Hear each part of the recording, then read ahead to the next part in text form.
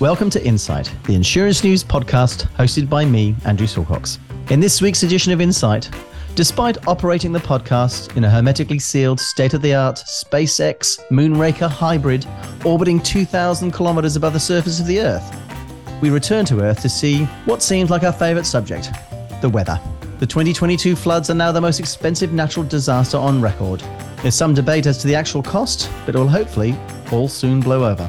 Despite the floods, reports actually highlight some above-average fire risks across the country, although we seriously drought it. And the General Insurance Code Governance Committee highlights substantial rises in breaches.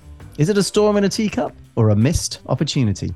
Hello, everyone. In this weather-heavy episode, I'm joined, of course, by Deputy Editor Wendy Pugh, Senior Journalist Bernice Han, Editor John Deeks, and Chairman Terry McMullen. Hello, Wendy. Hi, Andrew.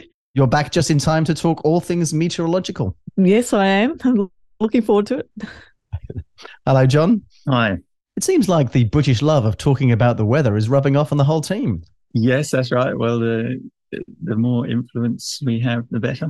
Greetings, Terry. Good morning. Terry, can you give a special shout out to our listeners who sent me screenshots showing that we were in the top 5 most listened podcasts of the year?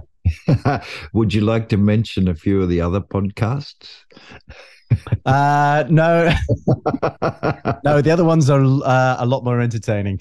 Yes, true. And good morning, Bernice. Good morning, Andrew. So how are you spending summer so far? I haven't really thought about it yet. I'm sorry. Very boring.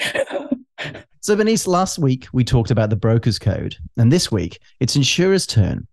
What does the CGC have to say in its annual report? Quite a fair bit, actually, and some pretty strong words too from the CGC. So there was a substantial rise in significant code breaches in the 2021-22 year. 116 in total, nearly double that from a year earlier. And what has the committee especially concerned is the breaches related to sections of the code covering the sales process or buying of insurance. According to the report, the industry's failure to honor pricing discounts has been going on for years, spanning even the operation of the previous 2014 code. As the committee puts it, quote unquote, insurers have been breaking pricing promises for years. And as we've reported in the last year or so, this is something that is under intense scrutiny at the moment. And there's remediation works going on right now as ordered by ASIC. And just to quickly recap, in October last year, ASIC asked the industry to review its pricing systems and controls. So the insurers have done just that and reported back on what they found. So the CGC says it was expecting a rise in breaches, but admits it didn't anticipate the quote-unquote level and duration of the breaches. Yeah. Is it fair enough that the insurers are taking some flack on the pricing issue, John? Yes, I think it is really. If you speak to people high up in insurance companies, they tend to say, well, this wasn't deliberate. And actually no customers even noticed, if it wasn't for insurers carrying out reviews and sort of confessing to these issues, nobody would ever know about it. But really, that's no excuse. The customer isn't going to know whether you've applied a promised discount properly or not. The consumer has to trust the insurer to calculate the premium correctly, and they're not going to know if they haven't done that. And I think it is all about trust, really, isn't it? And when it becomes apparent that you've been overcharged, then I think insurers have to do a bit of work to earn that trust back with consumers. I think the Code Governance Committee says it's concerning. It's been going on for years, as Bernice says, and it's harmful to consumers, and insurers must do more to prevent this happening again. We knew the floods were bad this year, John, but the February-March catastrophe is now the most expensive natural disaster on record.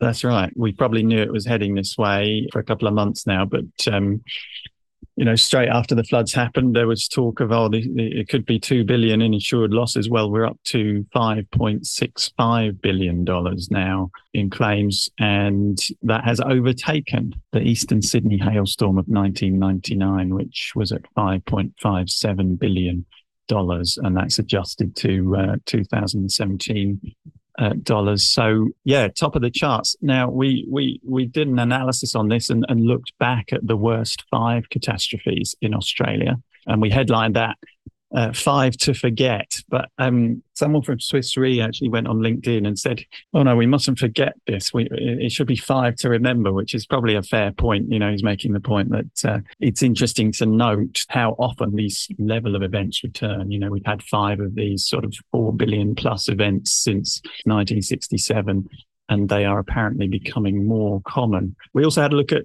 New Zealand's top five as well, which of course, number one, especially dwarfs Australia's record with the Canterbury earthquakes coming in at about $22 billion. And that's just the private insurers. If you include the EQC as well, that's another 10 billion on top of that. So you get to about 32 billion. And we haven't even looked at America. We haven't even looked at the USA. I guess their top five would probably be above all of them. Well, has this really been the worst catastrophe, Terry? Well, it's, the worst catastrophe compared to what? The, say, San Francisco earthquake. In terms of fatalities, for example, it hasn't been particularly high, but in terms of property damage, it's been pretty disastrous, I'd have to say. Moving on, Wendy, it may have rained a lot this year, but there's still some above average fire risk for some parts of Australia. Well, yes, all this rain has meant there's also been a lot of grass growth. So once we get a bit more hot weather, that will dry out and present a risk. So the latest seasonal bushfire outlook put out by AFAC, which is the Fire and Emergencies Council, says early summer fire activity is expected to remain below normal in flood-affected regions. But even there, more normal rainfall conditions are likely to return in coming months. So fire potential could rise quickly, once we have a burst of hot, dry and windy weather, which is inevitable. And large areas of New South Wales, particularly in the west, haven't had the flooding, but they have had the weather that's caused prolific vegetation growth. And those very high grass fuel loads could result in larger, more intense fires. It feels like whatever the weather does, it's always something to worry about, Terry. Yes, so true. Look, it's a bit surreal, I suppose, sitting here in the midst of record floods talking about bushfire risks.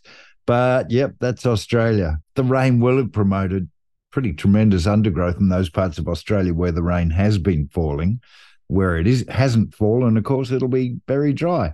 But so if we have a drier year in 2023, and please God, let us have that, we'll be talking more about bushfires right through next year then. Ain't nature wonderful, Andrew? Well, Bernice, there have been a lot of broker acquisitions announced over the last week. Can you sum them up for us? Yes, and in news just in, Gallagher says it has acquired Offshore Coast and Country in Queensland.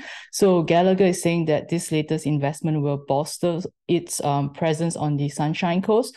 So Gallagher has been very active on the M&A front. Just 2 or 3 weeks ago, it acquired Smart Insurance Services in Melbourne. So all in, they've made about 7 acquisitions in the last couple of months.